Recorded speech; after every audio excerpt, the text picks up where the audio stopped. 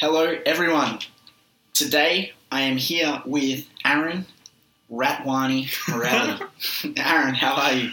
Good, mate. Good to be here. Thank you. So, for those that don't know, Ratwani comes from Ariel Helwani, which is the #1 UFC journalist. And he's the first person to get all the news out onto the UFC about fights. And basically, Aaron has like a full feed of ongoing live MMA updates that get sent to his phone, like notifications, and he posts them in a group that some of the guys in the gym are in. And we've basically called him Ariel Helwani of Higher Jiu-Jitsu, and then he became Ratwani. I think unfortunately most of the news I post is bad news. Yeah, it's never people pulling out of fights. So pulling out of fights or missing but that's weight. MMA, so most of it is that.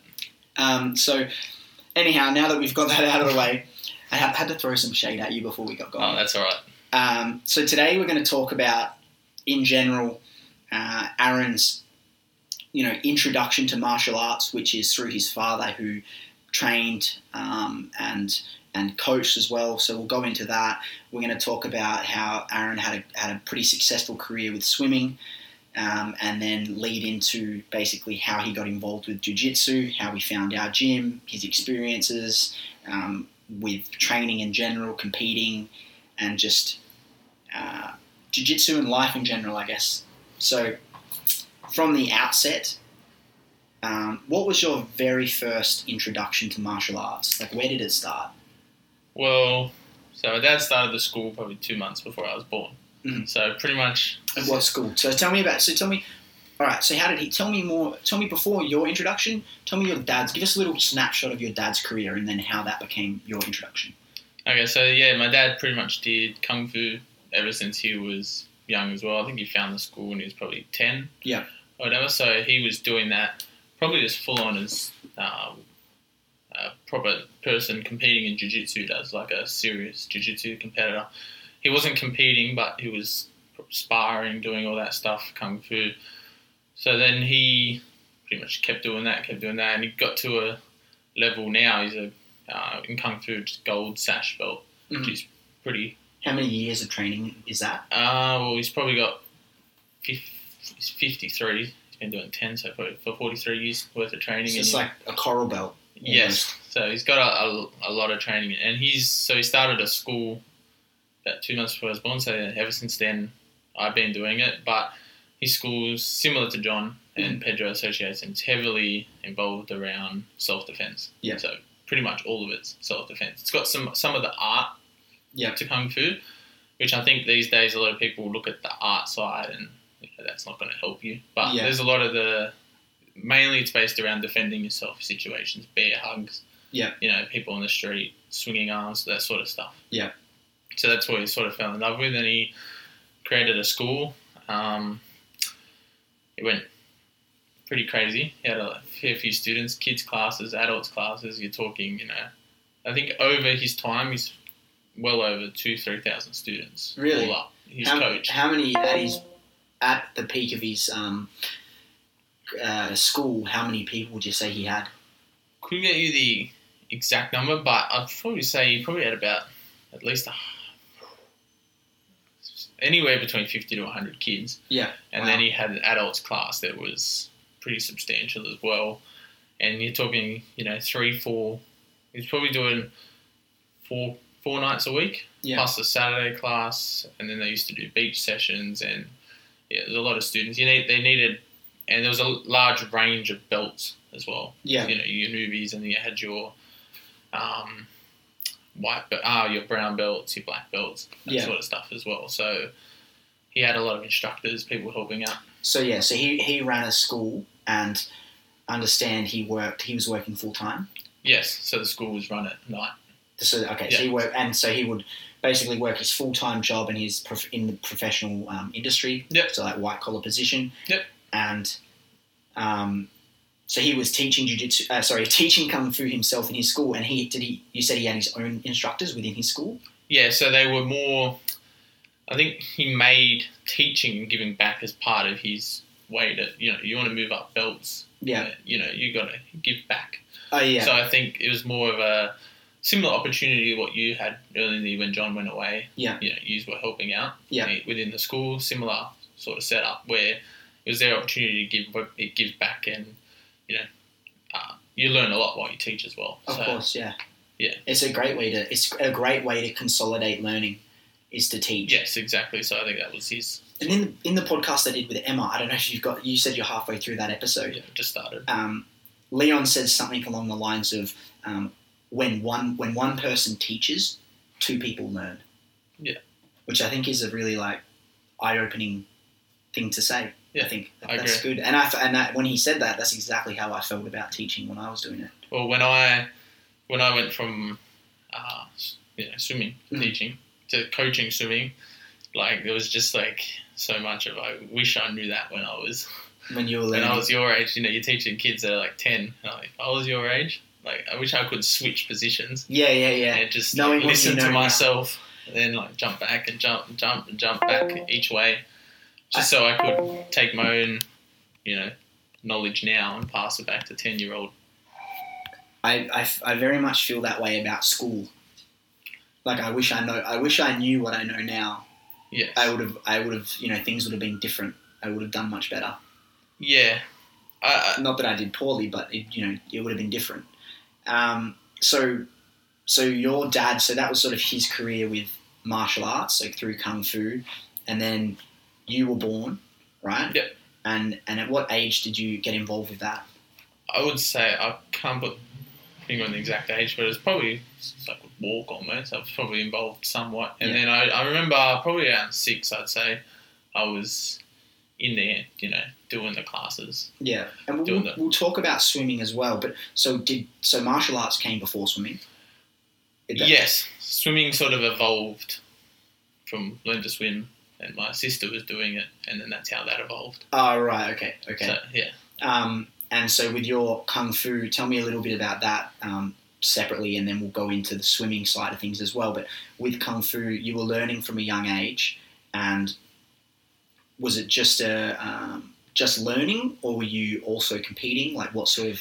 No, so as I said, Dad's school it wasn't so much of a competing sort of environment. It was there was not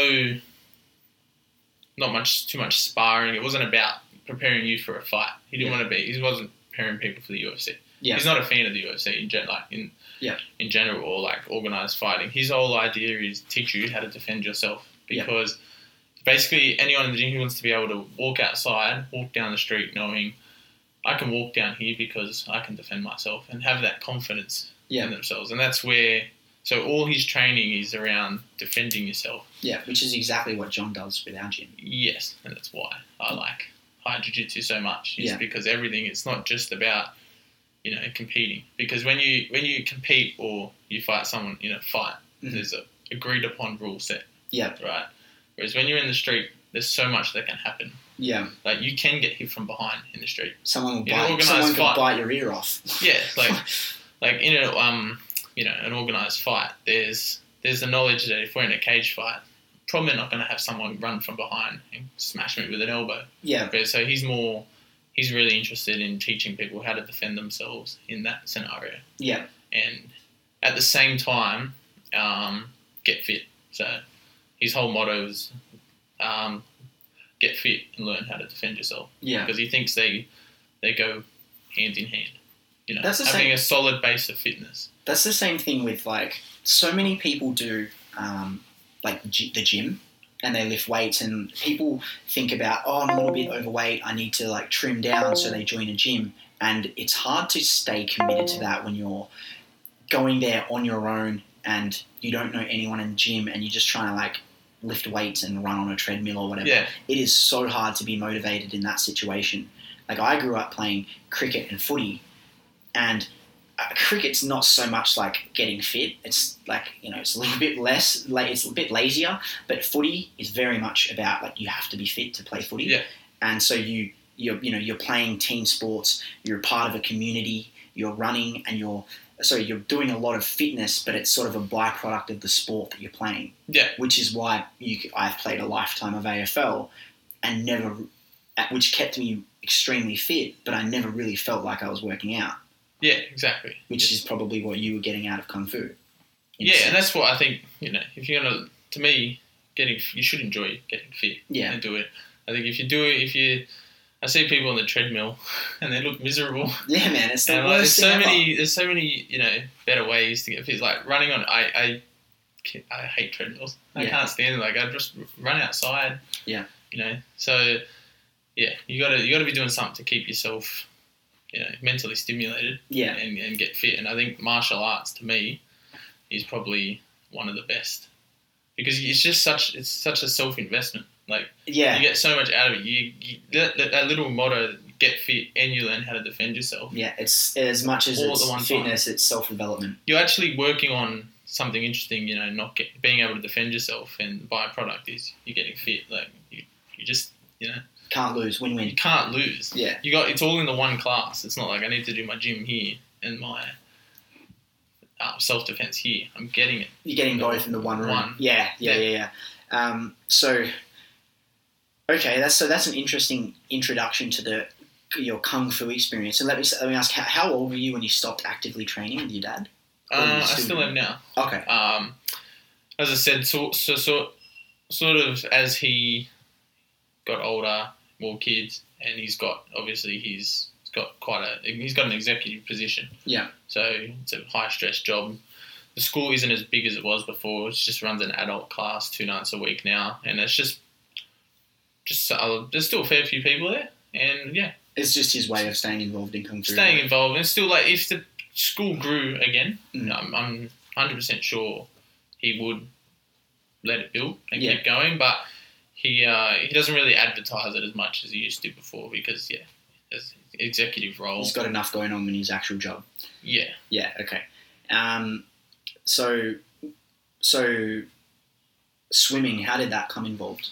So swimming, so pretty much like everyone, I did learn to swim, and then I moved into what's known as squad. You've probably heard it. So it's where it's becomes more of a training environment. Mm-hmm. You're now swimming to swim, like compete, and I probably at 8, I was probably doing that, and I've just progressed through the squads, and at about I'd say 11 or 12, I probably realized I was doing it and I was decent at it. Like I was at state and all that, and I was kind of like 22nd, and my sister was doing it, and then there was just like a certain point where I just thought, why don't I just like do this seriously? And then just locked in on it and just progressed from there.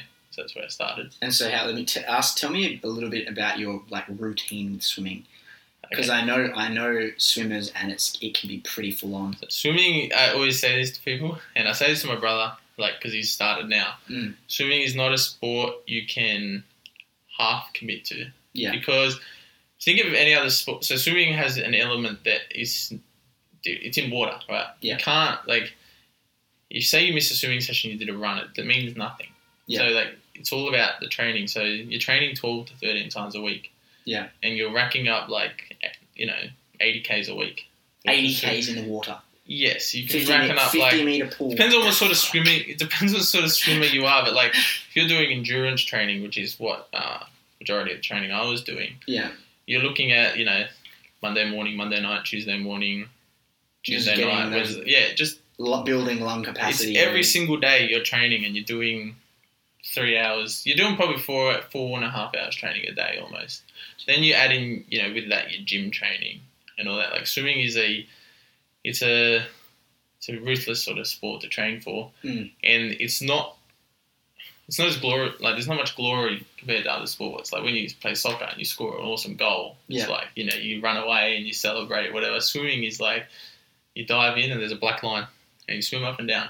Yeah. So it's just you have to love it. Yeah. And I always say I think this is what helps me with jiu-jitsu in the tough roles and in the in the competition. It was I enjoyed it because I like the competition and I've never done training as hard as swimming. Swimming is a tough thing to train for. So any other training I do now, it's just You think about swimming on an Olympic level. Even the successful swimmers. I mean, there's some people let's say Ian Thorpe and Grant Hackett, like the Australians, where they're known by everyone because they're hugely successful and they have massive like sponsorship deals and they earn a lot of money. But there are so many swimmers that even get to an Olympic level and aren't very well known. And it's like you're talking about 3 to 4 hours a day of practice, 6 days a week, right? Yeah. They're doing that for 4 years in between. Well, I mean, a lifetime just to get into one set of Olympics. Yeah. And they may never make it. But those that do, let's say they make it into 2 Olympics. They do a lifetime of training. They make it to the Olympics. And then they're like in the public for like 2 weeks. And then everyone kind of forgets about them for 4 years before the next set of Olympics. And during that time, they're training 3-4 hours a day, 6 days a week. And then you see them again for 2 weeks. That's it. And that's the thing with swimming. So there's not much, there's not much money in it. You're not getting seen as much. And there's so much training involved. And like, if you look at it in total, I was a good swimmer and I went to nationals and did all that sort of stuff. And I'm a good swimmer. Like and what I'm saying by that is a great swimmer is the ones that make the team and all that. But there's only 2 spots. So in a particular race, I do 400 freestyle, right? 400 meter freestyle. Yes. That was yours. So, just that. Yeah. Well, I did other races, but that was my number one thing. There's 2 swimmers that make the Olympics or make the Commonwealth Games team out of the whole country. Yeah. So think of Australia. We're a swimming country.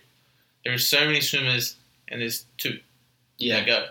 So that's where it's cutthroat. So it's not like football or AFL where there's 17 spots on a team reserves or that. Like there's 2.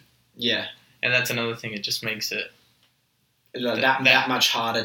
Much harder. So, and that's why that's why I think the training is so hard these days, because there's that knowledge. It's 2 spots. Yeah. Like it's just, if you miss a session or you're not doing the right training, that's the difference. And it's time, man. Like Michael Phelps has won races by like that much, but nothing, tiny, 0.1 of a second, whatever. Mm-hmm. And that's probably because he did extra training. Yeah. I mean, you can't prove that, but that's what it comes down to at the end of the day, and the experience. And that difference, that 0.1 of a second win in an Olympic final to get that gold medal, the difference between him getting gold and someone else getting silver is like history forever. Exactly. And that's like forever.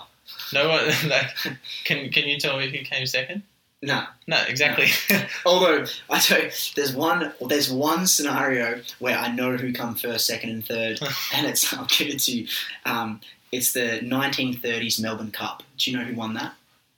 No. Who would you guess won the 1930 Melbourne Cup? I have no idea. But usually, if you ask that question, Phar Lap comes up. Okay. Everyone knows about horse racing. Oh, okay. Everyone knows Phar Lap. Yeah, I know Phar Lap. And if you said 1930s Melbourne Cup, who won? Most people would just assume Phar Lap. And then you say, well, who came second and who came third? People don't know. The horse that came second was called Second Wind. Yeah. And the horse that came third was called Shadow King. Huh. And the only reason I know that is because my pop in every house they've owned and throughout me growing up, he's always built and had his own bar. And in that bar, he's got this framed photo of Phar Lap hitting the finishing line in the 1930 Melbourne Cup. Yeah. And it's got the results for first, second, and third. And the horses that came, and the horses that came second and third are like, 4 or 5 lengths, maybe even 7 or 8 lengths off of Phar Lap. Yeah. But their name is in that photo. And I've seen that photo so many times, I just know them. Yeah. But in any other circumstance, if you ask me who came second, I'd be like, I don't know. And that's the thing, man, like, picture training that hard. Like, I suppose to wrap it up for you, if you want to get an idea of how hard swimming training is, and I'm not trying to make it bigger than it is, but it's a lot of work if you're training at a high level. Like, with jiu-jitsu, imagine coming in 4 a.m. or waking up 4 a.m., starting at 5, do a warm-up, like John's warm-up, and then straight into rolling. Yeah. Like, I'm telling you, the competition that I did? Mm-hmm.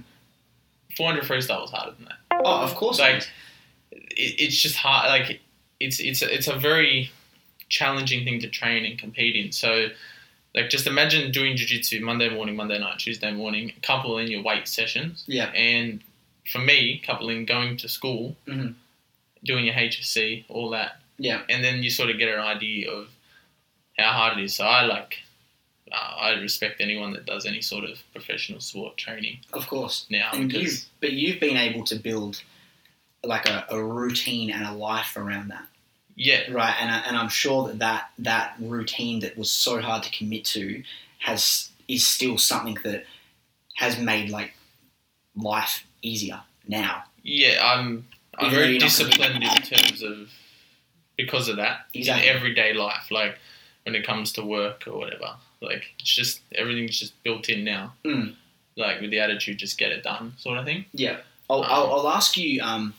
I'll ask you about how you got into jiu-jitsu in a little bit, but if we can fast forward to today, without referencing like your jiu-jitsu experience, just give us, because I know you train a lot, like between kung fu, jiu-jitsu, gym, swimming. Just give us a little snapshot of your weekly workout routine, just so everyone can understand. Because I'm training like 3-4 days a week in jiu-jitsu, and like that's it. Yeah. So the nature of working full time, it goes week to week, but my goal is, and it's changed a lot moving to the city because moving between gyms. But my goal is, especially in summer, Monday I usually just go straight to work or try and do gym. Definitely at lunch I'll do gym or a run, and then I'll come to jiu-jitsu at night and I'll do the full class. I'll try and get there early and roll Fundamentals and if I open can. rank. Yeah. And then a Tuesday morning will be jiu-jitsu, and then Tuesday night I've been doing NOS-tag or I've been playing netball for some reason because my Netball's good fun, man. my missus plays in a mixed team, so I joined the team as well. And I joined one mixed netball team about 6 years ago when I was chasing after a girl because she asked me, and I was like, "Yeah, I'll play," but really I didn't care. I just wanted to chase after her. Netball's an interesting sport. Like not being able to run with the ball, it just takes away my for me, I use athleticism as my advantage in anything I do. Yeah. And it nullifies a lot of that. So I enjoy it because it's a challenge. Yeah. So that's Wednesday night? And no, Wednesday I'll do gym, run, whatever. Yeah. And then I'll do jiu-jitsu. Yeah. Thursday morning jiu-jitsu, Thursday night kung fu, Friday morning same, gym or a run, same with lunch. And then Friday night usually will just be go out, whatever. Saturday I'll do a run, whatever. Sunday same, and then Yeah. So I'm always doing something. Like exercise to me, how people have PlayStation, TV. Yeah. I have exercise. Yeah. Like I'm always wanting to be doing something. Yeah. And if I'm not, then How much swimming are you still doing?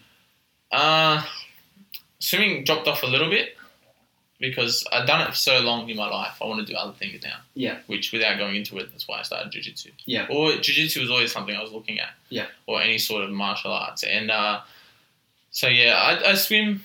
I'd probably say, well, now my goal is in summer is to be doing once or twice a week, hopefully. Yeah. And just a lighter session just to enjoy the pool.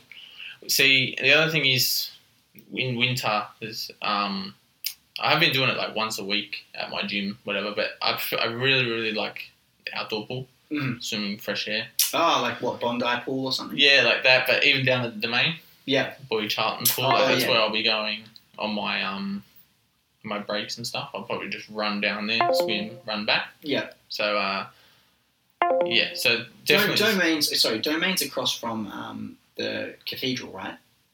Yeah. That's not really outdoor, is it? No, that's an indoor pool, the one near the cathedral. Yeah. But if you're at the cathedral, if you walk through the park and you just keep walking up along the... oh, yeah, I know the one you're talking about. It's actually not very far across from where the Navy ships are. Yeah. I know. So I'll run down there. And Brendan used to go there a bit in summer. He would hang around there. I think he said it was like $2 entry or something. It's not that anymore. It's like $6, but... Oh, that's still not that expensive, man. No, it's impressive for the city. Yeah. But it feels weird for me. Like I worked at a pool, like lifeguarding and stuff, so I wasn't really paying to swim because I'd swim. You lived in the water. Yeah, so it's weird. Like going out to the pool, they're like $6.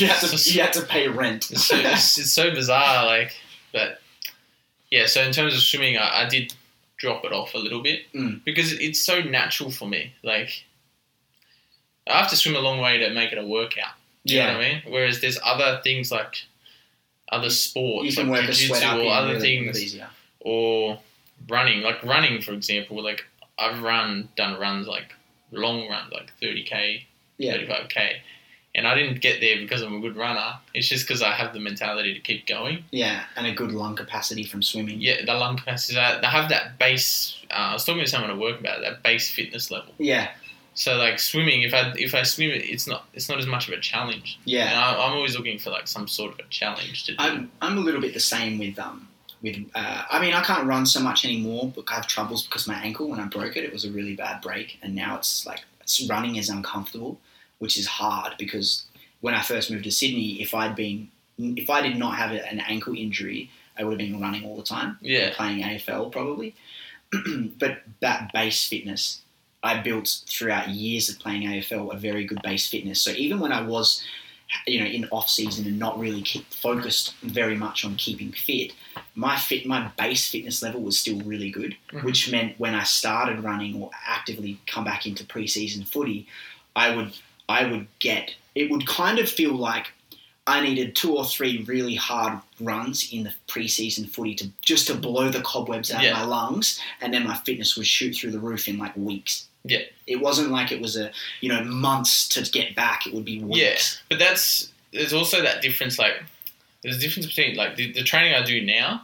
If I went back to swimming training, like to me, there's a difference between like what you're saying there when you went back to footy. You can train in the off season, but when you go back, actual training, it's like, hard work, and everyone's around. It's like it's go time. And, don't get me wrong. And that level, preseason footy in the first like 2 or 3 weeks, I would throw up at least once or twice a week in a session. Like I'd run and to the point where I'd vomit. Yeah, and that's the intensity of like training. But that's why I love it, and that's why like with anything I do, I like to put the intensity up. Like I don't like to run and like just dawdle along. I like to put the intensity up because that's when it's fun. Yeah, I'll give you one little thing I will elaborate on with swimming.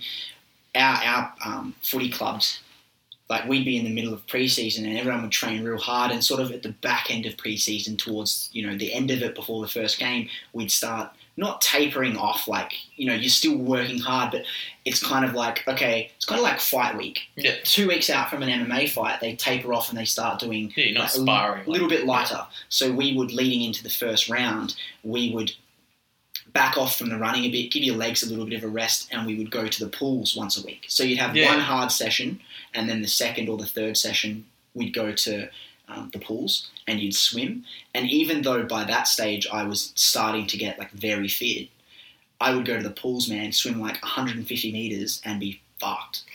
Yeah, because it's a different fitness altogether. So the funny thing about that, like people say it's a different fitness. It is. Don't get me wrong, but there's a reason why it's a different fitness. So one of the things that, and this is why I love John's teaching style, because it's technical.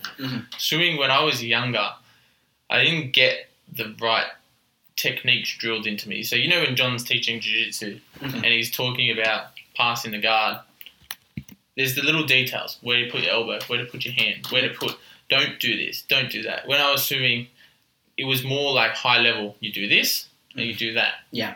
It wasn't the breaking it down, the layers of it, like the layers of a cake. So I was swimming really inefficiently with not great technique. So I had that in my swimming. That's what cost me. Yeah. Right, because I might be fitter, faster, and better than those swimmers, but my technique's not as good. Yeah. And so that's where when you swim, it's not that you don't have the fitness to be a swimmer. It's that you don't have the technique to do it very well. Yeah. So I was teaching one of my work colleagues who helped me when I first started because I was only a graduate, and I helped him learn how to swim basically.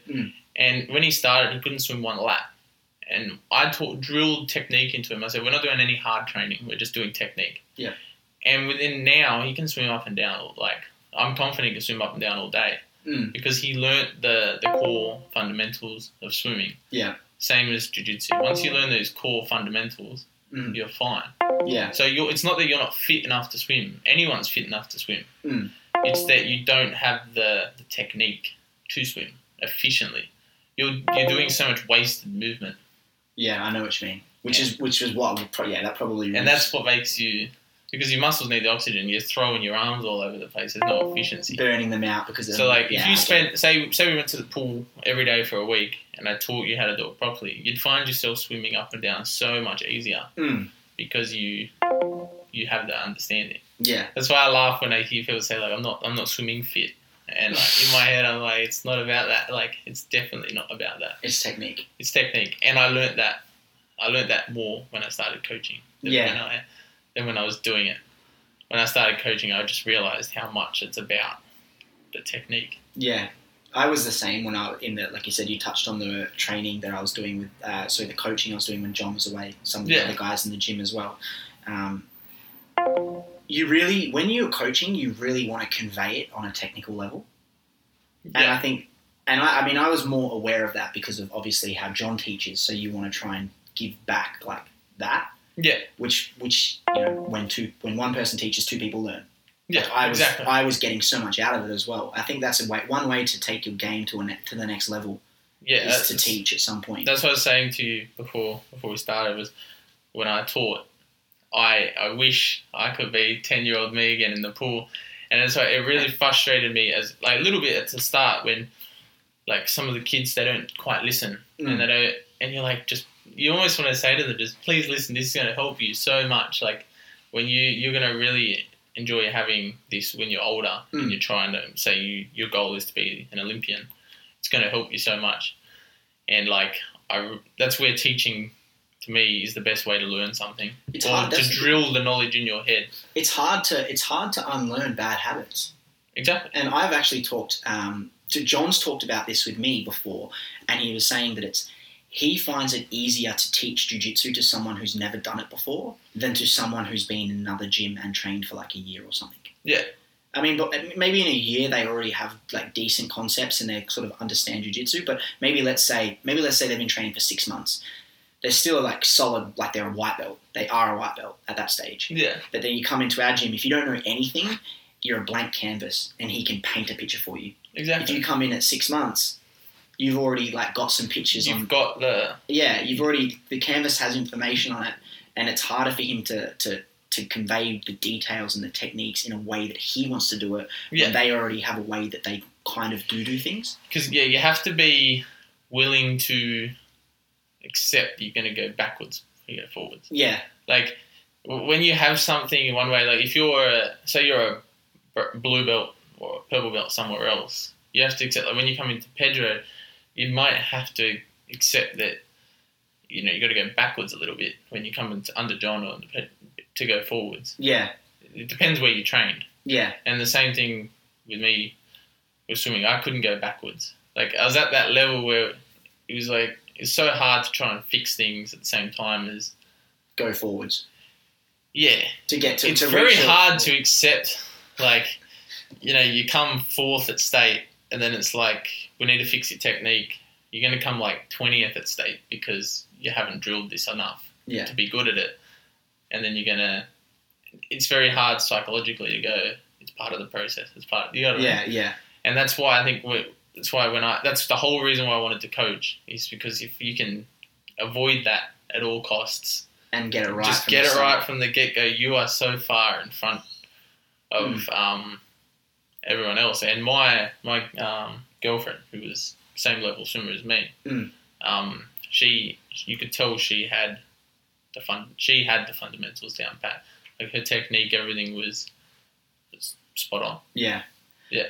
That's the same thing in cricket as well. Like I played a lot of cricket, and people who haven't been involved with cricket or don't know cricket probably just view it as like someone holding a black piece of wood and swinging it at a ball. And a lot of it does come down to hand-eye coordination. Don't get me wrong. Hand-eye coordination, it comes down to how good your eyes are, your reactions, like eyesight, and reactions. And so like the ball releases out of the hand. Well, you're even trying to pick up on what's happening. The way they hold the ball is going to determine what kind of delivery they're trying to bowl. But so you understand, when you understand cricket, you see all that stuff in what they're doing. But it comes out of their hand, and you will instantly know where the ball's going to land. Yeah.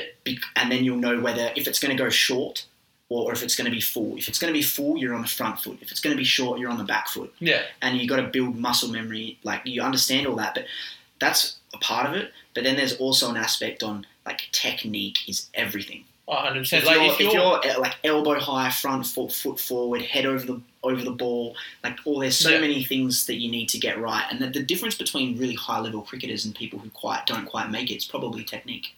Exactly. Yeah. If I so I don't know much about cricket, but if I said to you, say you were doing your technique, and I said no, like bend over maybe an inch more in your shot when you're batting, how long would that sort of take in terms of cricket to become natural?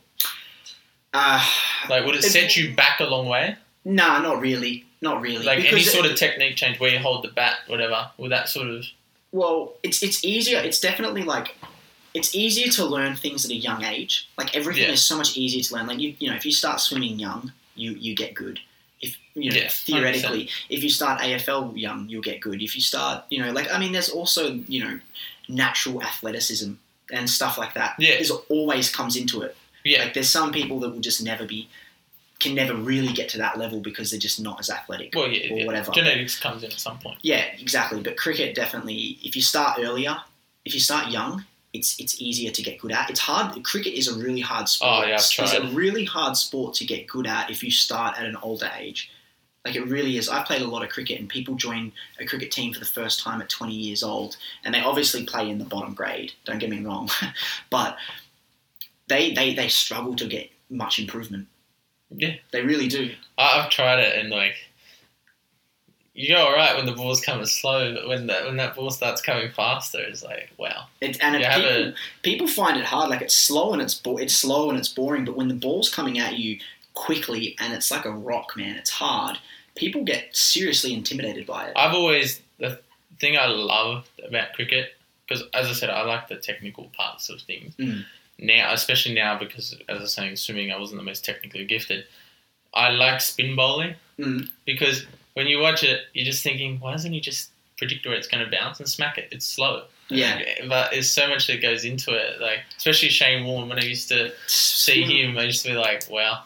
Yeah, we won't even go into that. I could touch on that. I know. It's so much harder than you think to face it when you're batting. That's what I mean. If they actually can turn the ball and get it to drift away from you and then spin back into you, or they'll have the same release, but a slight adjustment with their hand will mean that it's going to turn the other way. Yeah. There's so many. We'll get away from that. Yeah. So at what point, you said you were interested in jiu-jitsu. Tell me about how you first thought, right, that's it, I'm going to do it. Did you go anywhere else? Did you come straight to our gym? Like, how did you find the gym? Like, can you just paint that picture for me? Well, I think like most people, I was a UFC fan, MMA fan, and that's where I first got into jiu-jitsu. Me as well. Because I don't know if you've heard this term before, but most people, for some reason, that don't know much about MMA, they always call it pajama wrestling, stuff like that. Or they refer to MMA as UFC. Yeah. They think UFC is the sport, but really it's mixed martial arts is a sport. UFC is the promotion. Yeah. So when I was first looking around, I was looking for no gi to start, because I thought, I'll wear a gi. I don't want to wear pajamas. Like, my dad's Kung Fu school, there's a uniform, but it's a very, like, it's not a gi, right? So when I was wearing, I thought to myself. But then when I came to John's school, I never tried anyone's school. John was the first school I tried. How'd you find it? A co-worker does jiu-jitsu, and he's like, oh, I'm going to check out this gym. Do you want to come? And then I just came. Okay. Do you know Chris? He came with me a few times. You probably never met him, but he came to John's class a few times. Right. And I just came in. I did one class with John, and as with most people, you just keep going from there. That's it. Yeah, that's like it. You're just like, that's it. But as I said, I fell in love with I was looking for technical. Yeah. Not just jump straight into rolling and work it out as you go. So you've been really impressive from the outset, like, and honestly, and not from an athletic perspective, because you have a lot of people come in that are strong and athletic, and they use that, and that is one sure way to, like, you've touched on this, and you probably got this from swimming, where you were saying that you were using natural athleticism to help you progress, but it got to a point where the lack of technical skill helped you get really further ahead. But you came in and obviously probably learnt from that in hindsight. Yeah. So you came into jiu-jitsu instead of forcing your athleticism. I remember the first 6 months, you didn't really use it at all. No, so that's my battle. My battle's against my own athleticism, because just using athleticism in jiu-jitsu doesn't get you anywhere, right? So, and that's why I keep bringing up the point that I was looking for something technical, because like I really wanted to like find something that was going to challenge me in terms of I can't use my athleticism. Like I can, but in terms of jiu-jitsu, the first probably month I was relying on that. Like it was genuinely like, I'm just going to push your guard open. Yeah. Like I will break your guard with my strength and just pass over the top. But you roll with someone like an Oscar, that's not going to work. Like, I mean, so that's why that now you've seen me literally become a sort of a blank canvas in terms of just trying to learn the technique, and I'm never ever trying to force something as much anymore and use my athleticism. I'm trying to understand like the concepts, the details, the and that's why find the leverage, all that stuff. That's why I'm so in love with it. Yeah, that's the thing for anyone who's new to jiu-jitsu, because there are still people in our gym that have resisted that, and they're still using like strength and like that sort of forcing things. They haven't accepted the fact that to go forwards they need to go backwards. Yes. So they're still relying on the strength and stuff, but that will only get you so far. Yeah. If you can like let it go and do it, you've had the best approach to learning jiu-jitsu, especially for someone who's naturally built the way you're built. Yeah, that's why you've been able to let go of that. Like, no, I wouldn't say ego, maybe, but you've let go, accepted jiu-jitsu is what it is, and learned the right way, and now it's paying massive dividends because now that you know what you're doing, you're able to do it technically, but also now implement your athleticism into that. Yeah. Which is going to be the best way for you to shoot to the stars and get, learn faster. I think it's that I started jiu-jitsu with the right mindset. I think you got to start with the right mindset. Like, you got to be you got to accept to be, like, happy to be humbled. Because, I don't know, I find jiu-jitsu, I think Joe Rogan said that, like, it humbles you when you do it. Because it is, like, you look at me and you look at, remember Tetsu, right? You look at him, and like when we roll, like you just think, it's gonna be easy. Yeah. But I used to love rolling with him because it was insane. He opened my mind up to that whole like drop the athleticism and learn the crafty technique because like he was like a wizard. Yeah, man. Like I'd be like on top of him and I'm like 86 kilos and he's 50 something. I'm like, yes. And then all of a sudden I'd be like, have my back taken. Jiu-jitsu works. And yeah, so I think if you start with, and that's why I try and say to the new people that start now, I always say like, look, I'm only a 4-stripe white belt, but like the difference, is amazing from when you first get your first stripe to now. Like the knowledge and the way you approach it is so different.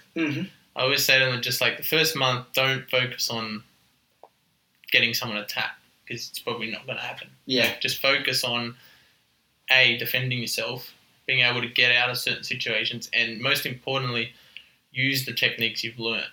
Don't use something that you've just come up with. Yeah, so don't come up with your own technique, and because it might work 2 times, but you're going to come up with someone like an Oscar, a Brad, a Matty, and it's not going to work. Yeah. It's just not. Because I came up with my own, in the first month, I came up with a few of my own techniques and they didn't work. Well, the interesting thing there is someone new comes in, right? And I see this all the time. Like we'll do drilling where John will demonstrate the technique, give us the details, and then we all get to go away into our pairs and I'll be with someone new and we'll work on the technique and I'll do my best to help them learn it and understand and use and get the details. I'll do my best to show them and help them.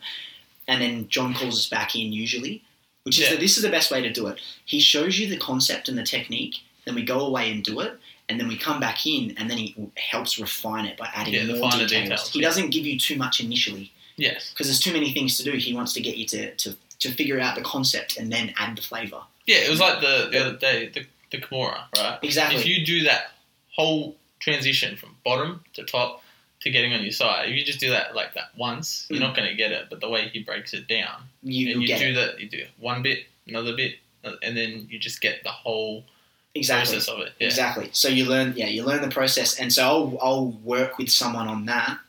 And then, and I'm not, and it's no one in particular, man. This is like everyone that's new. Everyone that's new. Even everyone goes through the same. Yeah, yeah, they do. And so he'll do it, and he'll do it with the new like white belt, and it's like great. Oh yeah, they're like they're doing the right things. And then he's like, okay, now we're going to add resistance. We're going to do a 5-minute roll. Yeah. And the second you slap hands and punch, it's like they forget everything and they just fight. And that right there. And they make shit up. That was my problem when I first started. Because when you go, all right, 5 minutes on the clock, go, athleticism Aaron comes out. And that's what used to happen at the start. Like I used to the first month, it was just like, the competition, the athleticism, let's go. Like, I know I'm fitter than you, I'm going for it. Like, that sort of mentality. And then you drop that after, I think after about the first month, you drop that away and then you start that learning process. Exactly. So for me, I think the first month was almost like... And then you really get progress. I reckon the first month is just getting your bearings. And then from there, I can't believe, the other day it was a year. I can't believe how different my rolling is now. If we do a 5-minute roll and I roll against a 1-stripe, right, or 4-stripe, whatever you want to say that is, but level-wise, I don't mind if I don't get a tap or whatever. But when you do that first month, it's almost like you're searching for it. Yeah, you're looking for it. It's like, and then, you're so happy when you get it. But now I just really enjoy specifically working on what we've worked on in class. Like if we worked on back, I get a armbar from side control. Like I don't really get much pleasure out of that at the time. I really like to work on what we've practiced in class. Yeah, and that's the difference to me between when you start and where you are now. It's at every level as well, and I can say this in hindsight because as a white belt, you'll search for submissions, but really what ultimately will get you submissions is your control. Yes, getting control exactly. and finding a way to isolate a limb or isolate their limb so that you can attack a neck. That's what gets the submissions. Because if you, as a white belt, for example, you're probably, early on, you're probably not going to get submissions on people. But if your focus is to understand the concept of, let's say, back, if you actually focus on really trying to learn the control, if you get good at controlling, eventually over time, having really good control will create the opportunity to get the submission. Yeah. If you're just looking for the submission, you won't find it. But if you focus on the control, then the submission will present itself. Yeah. And it's the same thing at say white belt level. You work on that with white belts, and when you roll with blue belts, you'll find that you're probably not getting the control on them. They're probably getting the control on you, and your focus is to survive. Yeah.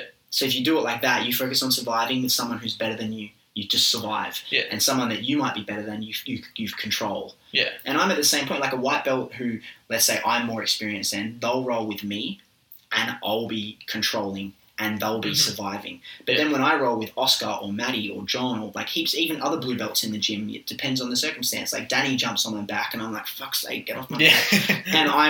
And I'm in that scenario, I'm the person who's trying to survive and he's the person who's trying to control. Yeah. So it's at every level. John's the same. Yeah. He's controlling. If he rolls with someone better than him, he's surviving. Yeah. It's that. Yeah. It's never ending. That's what changed my jiu-jitsu probably in the last 6 months is that control. Like I used to and shout out to Oscar. He's the one that taught me the control thing. I used to I knew I could get an armbar and I'd get to the position and I would go for it, miss it, and then I'd just be frantically moving to the next move or whatever. Whereas what he was saying is you've got the position. You've got the dominant position. Sit there, take the position and work from there. Yeah. Rather than get the position And if you're say you're in side control and the Americanas there, all those things are there, don't just that's what I must do from here and just shoot for the submission. So get the control and make the other person, sort of the smoke and mirrors you're saying, make them give something up. Yeah. What I was gonna say to you is, and that was the reference I was going to say. Working with Oscar has helped your game evolve a lot, and it's okay to be very good in side control and be good at the armbar setups from there. But what you can do over time is build a game around that, right? And it's not always going to be that you're going to get control and you're going to look for the arm and get the armbar. Yeah. Because as soon as people get better, it's people that you roll with that are good, you're not going to just attack the armbar and get the arm. You're going to need to, it might be your second or third submission. When you string submissions together, that's when you get finishes against better people. Yeah. So what you can build a game around is that control from side control, and that armbar is like your gold dust that you want. But you can find that against people that you can't get it against. Yeah. Like we've rolled and you've hunted for it and couldn't get it. But if you were, instead of looking specifically for that, if you started to just attach other submissions in that area, you attach them there. So when I've got this side control position, there's 4 or 5 submissions I can look for. Yeah. So what I'm going to do is I'm going to look for the Americana or the Kimura, and Brad's going to defend that. Yeah. And I'm not going to get it, but I'm going to transition to the armbar. Yeah. Then I'll get the armbar. That's exactly so. I had probably a month straight of successful armbarring. Yeah. And then in classes, when we did side control, people used to be like other white belts, how do you get out of Aaron side control? And then people became very good at it. And he was saying to Oscar, I was like, all right, the armbar's not working anymore. It is working. You just got to add to it. But people know it's there. Exactly. And what he said, he goes, but you need chokes. You need other things. He said, you can't just have... So then now it's sort of evolved into working on other things. But I get what you're saying. I didn't have the...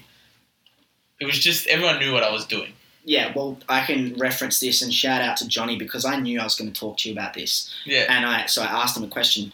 In the... where is it? Sorry, I just want to make sure I get this right. Oh, good. Okay. So in 2009 and I think 2011, Roger Gracie at I think it's Mundials. So there was a competition, a jiu-jitsu competition, and Roger Gracie submitted every single person he fought with a cross-collar choke. Every single person. Everyone. Yeah. And that's not because he was getting control and just cross-collar choke and looking for just that. He would, if they didn't know jiu-jitsu, he would just probably get it. Yeah. But if the people that might have known, he would have smoke and mirrors set them up with other things. Other things, they defend that, bang, then he snatches it up and gets it. Yeah.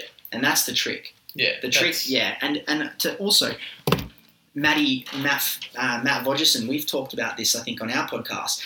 Give everyone everything you know so that they give it back to you. So, for example, you teach what you know so that they'll, they start defending your armbar. Yeah. And them defending your armbar means that you need to find other ways to get it. Exactly, yeah. So you learn, so you improve. And everyone in the gym, we all work together to get better. Because we're all doing that. Yeah. That's why I think that the environment that we're in, where everyone's so helpful, it just takes our game to the next level. Because everyone's trained the same, so everyone's got such good fundamentals. So when you get a certain position and a certain submission on someone, you've really drilled that well because that person is well drilled in the defenses. Because everyone is helping each other and John's so technical. And that's the main thing I like about the gym and in general is... you're giving back to each other. So everyone's got that same knowledge. So you're just building this empire of good technique, good jiu-jitsu. And everyone in that gym, I would confidently say, has good foundation level jiu-jitsu. Even now where full stroke, you'll see someone come in now and they're fresh. And I've got a bit of experience now. One year of jiu-jitsu, someone who starts jiu-jitsu and they're really new and they know nothing, you can basically view them as a civilian that's never done it before. Yeah. And if you've got 4 stripes on a white belt, you have enough foundations that you would be able to defend yourself against most people. but it's so cool seeing like someone like comes in now when I like start at a white belt, and when they get their first stripe, and when I'm rolling with them, and just see how good they are, like compared to when they started. It's just, I don't know, I find that so cool because I know that I just went through that as well. Yeah. And I think feel the same way. That's why when John says the white belt's the most important belt, I think that's so true. Because like now when you learn things, you have the foundation, but back when they start, they don't have that. And it's just, I think it's good. It's cool. And I really like teaching people. Like when I come into class, I like finding the new people and helping them because I find I just drill it in my head more. And then when you see them get better, I don't know, it's just a good feeling, I reckon. It is, for sure. Tell me, so you were talking about how you like thrived on competition through, swimming and everything like that. How early on in jiu-jitsu did you know you wanted to compete? And did you have any reservations about it? And also tell me when you did compete, like just talk me through the experience. Well, I wanted to compete straight away.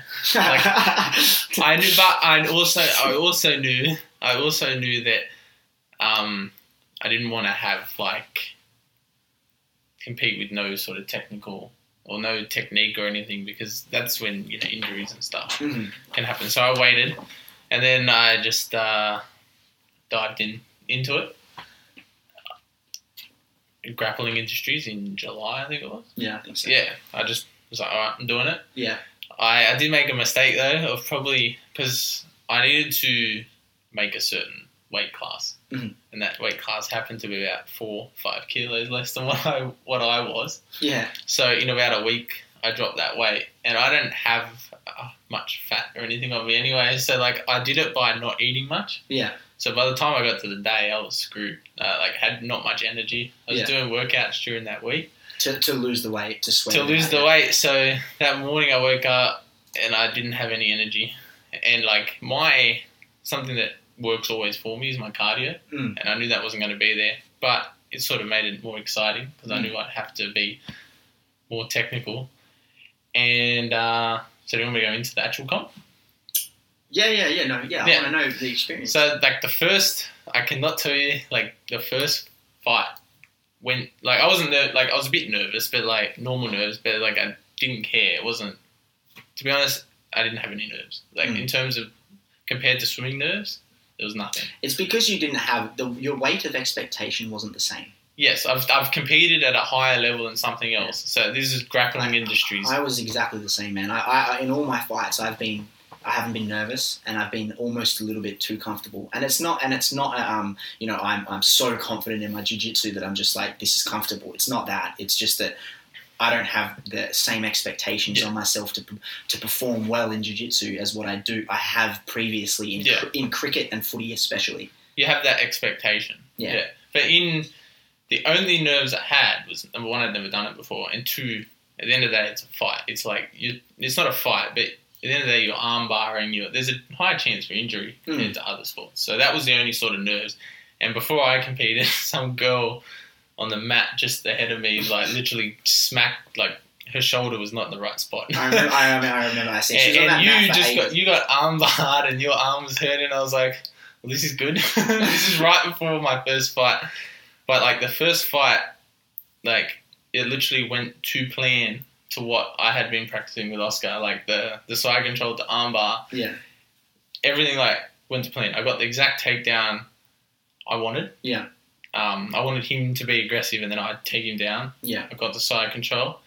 And then it was funny in side control because I was sitting there and everyone was yelling at me. The arm bar's there, the mount's there, the arm bar's there. And in my head, I'm just thinking like, I know what I'm doing. Yeah. And like, I was just sitting there and then eventually I swung around and took the arm. Yeah. And the only reason, I was being really patient with it. Yeah. Because I didn't want to lose the position back to that control. Yeah. I had control. Yeah. The only reason I swung around so quick and took the arm bar was the ref kept saying I was stalling. So I was like, screw it. And I just went. But so that fight literally went like to script. And then from there on, it got a little bit rockier. Yeah. But they're the fights that I enjoyed because one of them I was stuck in we were literally in guard for like 4 minutes and 45 seconds. Like, I couldn't break his guard and he couldn't break mine. And then that's when I learned a lot about my weaknesses. Yeah, And my weakness is guard and in guard. Mm. And I knew it straight from there. Because the next fight, I got triangled. And I didn't get triangled because he's better at jiu-jitsu than me. I got triangled because my passing was using my athleticism. I literally just tried to throw his leg over. Yeah, And I ended up getting triangled. And it wasn't a deep triangle. He sort of got my arm towards the end and then sort of a half triangle arm bar. Yeah. Like, I had to tap. But it just taught me, and then the last fight, the guy was better than me. Mm. But it taught me so much about my weaknesses. Mm. And that's why I'd advise everyone to compete if they want, because it just taught me so much about where my weaknesses were. Because when I went back to the gym, it was just like, guard. I need to practice my guard. Yeah. It's a good way to learn very quickly. Yeah, like you said, where your weaknesses are. It really is, because it'll get presented to you in a way that like you go, okay, I can't shy away from this anymore. Yeah. And the other side of it is we roll with each other so often in the gym that you're comfortable. And I like, in certain positions, you know what people's tricks are, you know what people are looking for. Like, you get the hang of people's games. Whether you like openly sit down and can break their game down, maybe not, but you know where their good positions are. Yeah. In a competition, you have no idea. No, exactly. What that other person wants to do or is trying to do to you. Yeah. You don't know. It's and then they do it and you're like, okay, well, I wasn't prepared for that. That armbar that guy got on you in that comp, watching that, like, no one thought he was going to do that. He submitted everyone. He won gold. He won gold and submitted everyone that he rolled with. And he didn't get me until like the last 30 seconds. Yes. And that fight, we were on 0-0, I think. Yeah. There was no points. You were so good at like defending everything. Mm. I think you had, watching a lot of the blue belts, you and Brendan, your defense compared to everyone else was so good. Mm. And then he threw it was like some crazy technique that like I didn't see coming. He was on my, I think he was like on the outside of my knee, kind of like trying to pass to side control. And I thought he was going to, ride his knee along my knee and then like knee ride. So, that standard pass. But from there, he almost jumped across my body, caught my far arm, the furthest arm away from him. And while he had it, he spun into the armbar. And it was so unexpected even for me that I didn't tap in time. I know. And that's how I got hurt. And I tapped quickly when he hit the ground and it was on. It was immediately on. But like, yeah. But I also don't know. Like, depends. Like, did he have any stripes on his belt? He seemed to be a very high level blue belt. No. He would look. In all my roles, even though it took him 4.5 minutes to get me, and I defended several attempts of him to try and submit me. I think I tried a guillotine on him as well. Yeah. In all my roles, in hindsight, I felt like my jiu-jitsu was better than the other two people before him. I knew my jiu-jitsu was better. I just didn't have the right intent on really enforcing my game on them. I was just kind of playing with, let's just go where things go. Yeah, did you feel, instead of trying to enforce myself on them and make them come into the game that I want to play? Yeah. I didn't do that enough. But I knew when you roll with people, you know whether even if you submit them, you'll know whether your jiu-jitsu or their jiu-jitsu was better. Yeah, 100%. Like you know deep down you know. And I knew mine was better with the other two guys, and with that guy, I knew he was better. Yeah. And he competes like every competition. I think he's from Brazil. And I stalked his Instagram page after because we were talking as well after the fight. Oh, he seemed like a nice guy. No, he was a nice dude. And I looked at his Instagram page, and he like won a bunch of competitions and was competing regularly. And it was just like what he did. Whereas I was kind of like showed up and that's the had a crack at it. But so he was better, and like that's cool. But still, to last 4.5 minutes was all good. Yeah, I was happy with that. That's the other thing I don't know about you that was a little bit confusing was. I got caught. One of the matches I was saying I got stuck in guard. Mm. Yes, my technique guard passing wasn't that great, but one of the reasons I feel I was stuck in guard is we were both petrified of sweeping or getting.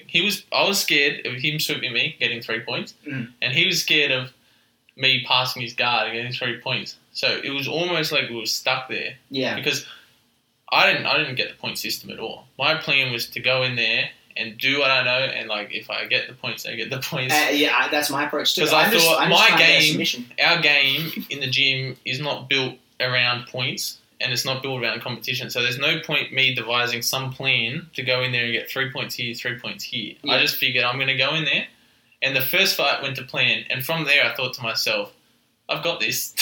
Yeah. Because you're like, it just literally went exactly the way it does in the gym, and I thought I got this. And then the next fight, I very quickly realised I ain't got this. And the time, the 5 minutes, that also threw me off. Yeah. Because I've never been like, you have 5 minutes to tap this guy. Yeah. Like, in the gym, it's always just like, John just like, you just go. Like, sometimes we'll say marathon roll, and it'll go for like 10 minutes. But it's never like, I've got the remote turning on the timer. There you go. You got 5 minutes. Yeah. Tap the person. Or there's 3 points. On the point system thing, I didn't even worry about points at all too. And in hindsight, I lost one of my fights on points on a guy that I like felt like I dominated the whole way, and he just beat me on points. And I know there was a situation where I passed his guard and had side control, but I moved from side control straight into knee ride, and then from knee ride I switched sides, and then he tried to underhook me, and I tried to dive. And when he did, I dived on a guillotine, which he escaped from.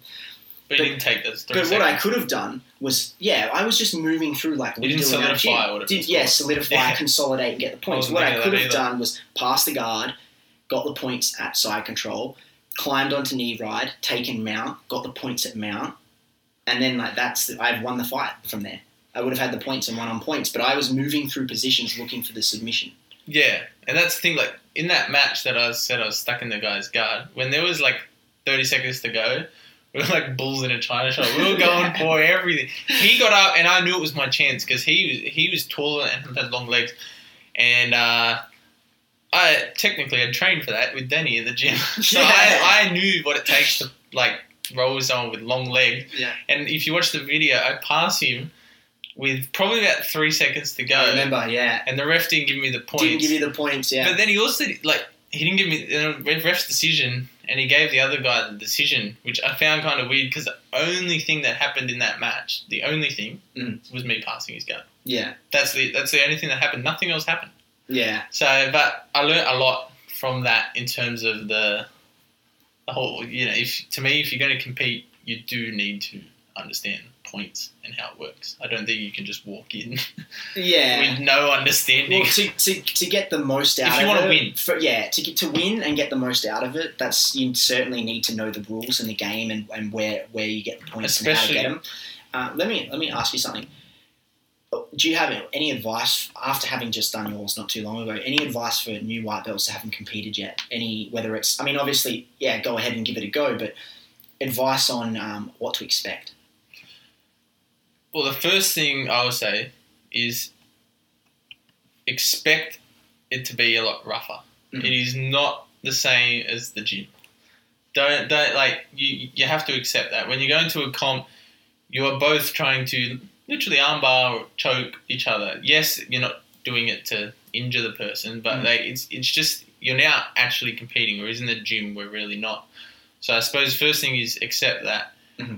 But also, I would say have confidence in your game, because that's what got me my win in the thing. It was just the confidence in knowing how well trained I am, and that what John has taught me works here. Yeah.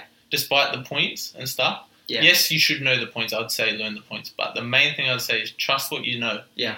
Because like the armbar I did from side control and everything, that is all taught from John and Oscar, whatever. Like, just trust what you've learned. Yeah. And use what you've learned. Don't try and come up with a flying armbar in the competition. Trust what you've learned. It'll work. Yeah. If you've learned it and you know how to do it, do that. Yeah. Because you'll have far more success than you will watching a YouTube video of fights the day before. Because I did that. I watched the week before, probably every possible white belt fight on jiu-jitsu online. And then I realised to myself, I'm just going to do. Like the day before I realised I'm just going to do what I've been taught. Yeah. And that's, to me, is what's going to help you. Is just... And one of the differences, you said it's slightly different in the gym. The difference, the difference is, like, for example, you get an armbar in the gym. Like, you're going to tap because it's on, but no one is going to force you to tap. And when I say force, I mean they're not going to extend it to the point where you physically have to tap. Yeah. They're going to get the position and extend it so, like, yeah, I can feel it's on and they know it's there, but they're not going to thrust their hips through it and physically force you to tap. Yeah. In a competition, that's exactly what they're going to do to you. They want the win. They don't give a fuck about your arm. They'll tear it off if they have to do it to get the win, to get the tap. I just So keep your elbows in. Yeah, I would say, like, think about something you really, really want in life, and that, like, you would stop at nothing to get, and just think about someone really, really wanting an armbar. That's exactly what it's like. They will hold that armbar until you tap out. Yeah. So if you don't know that before you go in, you're probably going to be in for a rib shot. But at the same time, don't be scared. Yeah. Because if you've learned off John, you know how to keep yourself safe. And one thing, exactly. The one thing off John, win, lose or draw in maybe not so much at a white, because my first comp I was a white belt and I was like 3 months in, so I didn't really have the fundamentals. I was just kind of like, hey, I'll go down for fun because there was a bunch of other people competing. A few of us white belts, we all went down. So my expectations weren't really. It was just like whatever happens, happens. As long as I don't get hurt, I don't care. Exactly. That's like what it was, really.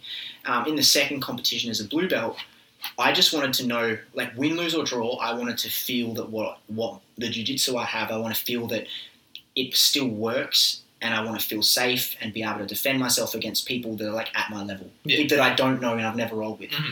And I never really felt like I left the competition, I didn't get the results that I wanted, but I knew that, like, okay, what I'm doing is working. I'm learning in the right way. I'm learning the right techniques. Yeah. My fundamentals are good. I'm learning in the right place at our gym, and that, like, win, lose or draw, like, you'll know whether you're at the right level. Whether you're at the right level. And I walked out of there knowing that I was. Like, the quote I like is you win or you learn, right? Mm. Like, I find, like, to me, I learned a lot more. I watched the match I won probably once or twice because, you're proud of it. Come on now, don't lie. No, I genuinely, other than, like, okay, maybe you watched it every day for a week. No. So the day you win, the day after you watch it, right, because you're excited, you won. I was excited. But then after that, I started thinking more and more and more and more about how I lost. And I would say, like, celebrate your win. Like, I did. Like, the first few days after, I was watching it. Of course, you're excited. But, like, definitely you learn a lot when you lose. And it's not one of those things, don't go, oh, my jiu-jitsu doesn't work. Just accept where you've gone wrong. So in the comp, definitely when you do it and you lose and something doesn't go to plan, take that back to the gym and ask people like an Oscar, a Brad, a Matty, whoever it is, ask them about it because you guys have seen it. So you can definitely learn and fix that hole. Yeah. And I think the comp exposes the holes. That's me, the thing, yeah. It exposes the holes so much more. Like, it exposed my guard passing. Like, but you walk out of it with something to work on. Yes, and then you become driven. Like, I was, like, obsessed with, like, fixing my you're competing. Let's say you compete again in 6 months' time, and you go into that competition obviously wanting to win, but also wanting to tick that box and say, okay, my guard passing is working now. Yes, like my open guard passing went probably from a say like a 10 is perfect. It went from no one's perfect. It went from a 0.5 to at least a 2. Yeah, like 10's like, really high level, but at least went to that level where I can pass people open guard. Before I was just getting leg locked and swept, whatever. Now I know I can pass people's legs. Yeah. Okay. We've been going for an hour and 15. It goes quick, eh? It goes fast. It does. So, tell me. We'll wrap it up shortly, and then we can just hang out. But tell me about, like, what do you want out of jiu-jitsu, and how long do you want to do this for? What do you want out of it? Oh, I'm definitely in it for the long haul. Yeah, I will do it till I can't. Yeah, but I will always do it. For me, it's not to. Some people will be like, I want to be a black belt. For me, the goal is just to I want to get to that level where I can see things coming a mile away. Yeah. I don't know about, like, when you roll with a John or whatever, Mm-hmm. I really, really, really admire that. Or Oscar, like, they can see what you're doing before you even move to do it. Yeah, of course. And that is my goal in Jiu-Jitsu, is to be able to get to that level of knowledge and understanding of Jiu-Jitsu to the point where, and then hopefully where I can pass it down the line, teach, whatever. Yeah. But I'm definitely in Jiu-Jitsu for the long haul. See, that's the thing. So what we'll say, I'll wrap this up and say, Jiu-Jitsu for a lifetime. Yes. And if you have the right approach, you focus on the techniques, you focus on staying safe, don't get stacked. Yes. Don't do those things, don't crank necks, don't have your neck cranked, stay safe, do things in the right way. 100%. You'll stay on the mats for a lifetime. Yeah. And if you're on the mats for a lifetime, you will get a black belt. Mm-hmm. And you will keep learning, and then you'll do this. Exactly. And you'll do it for 50 years. 100% the right method, because I haven't had any, you get niggling injuries, but I haven't had any injuries yet. And that's because of that. Don't get stacked. Don't crank. Don't do any of that sort of stuff. So, yeah, 100%. Thank you very much, man. Thanks for having me on. Hope I was Yeah, you're good, interesting. Thanks very much, Aaron, the Ratwani Morelli. Hope you guys all enjoy it. And tonight we have John's 30th birthday. We're going to the bank. I mean, obviously by the time this is released, that would have happened. But I want to say happy birthday, John.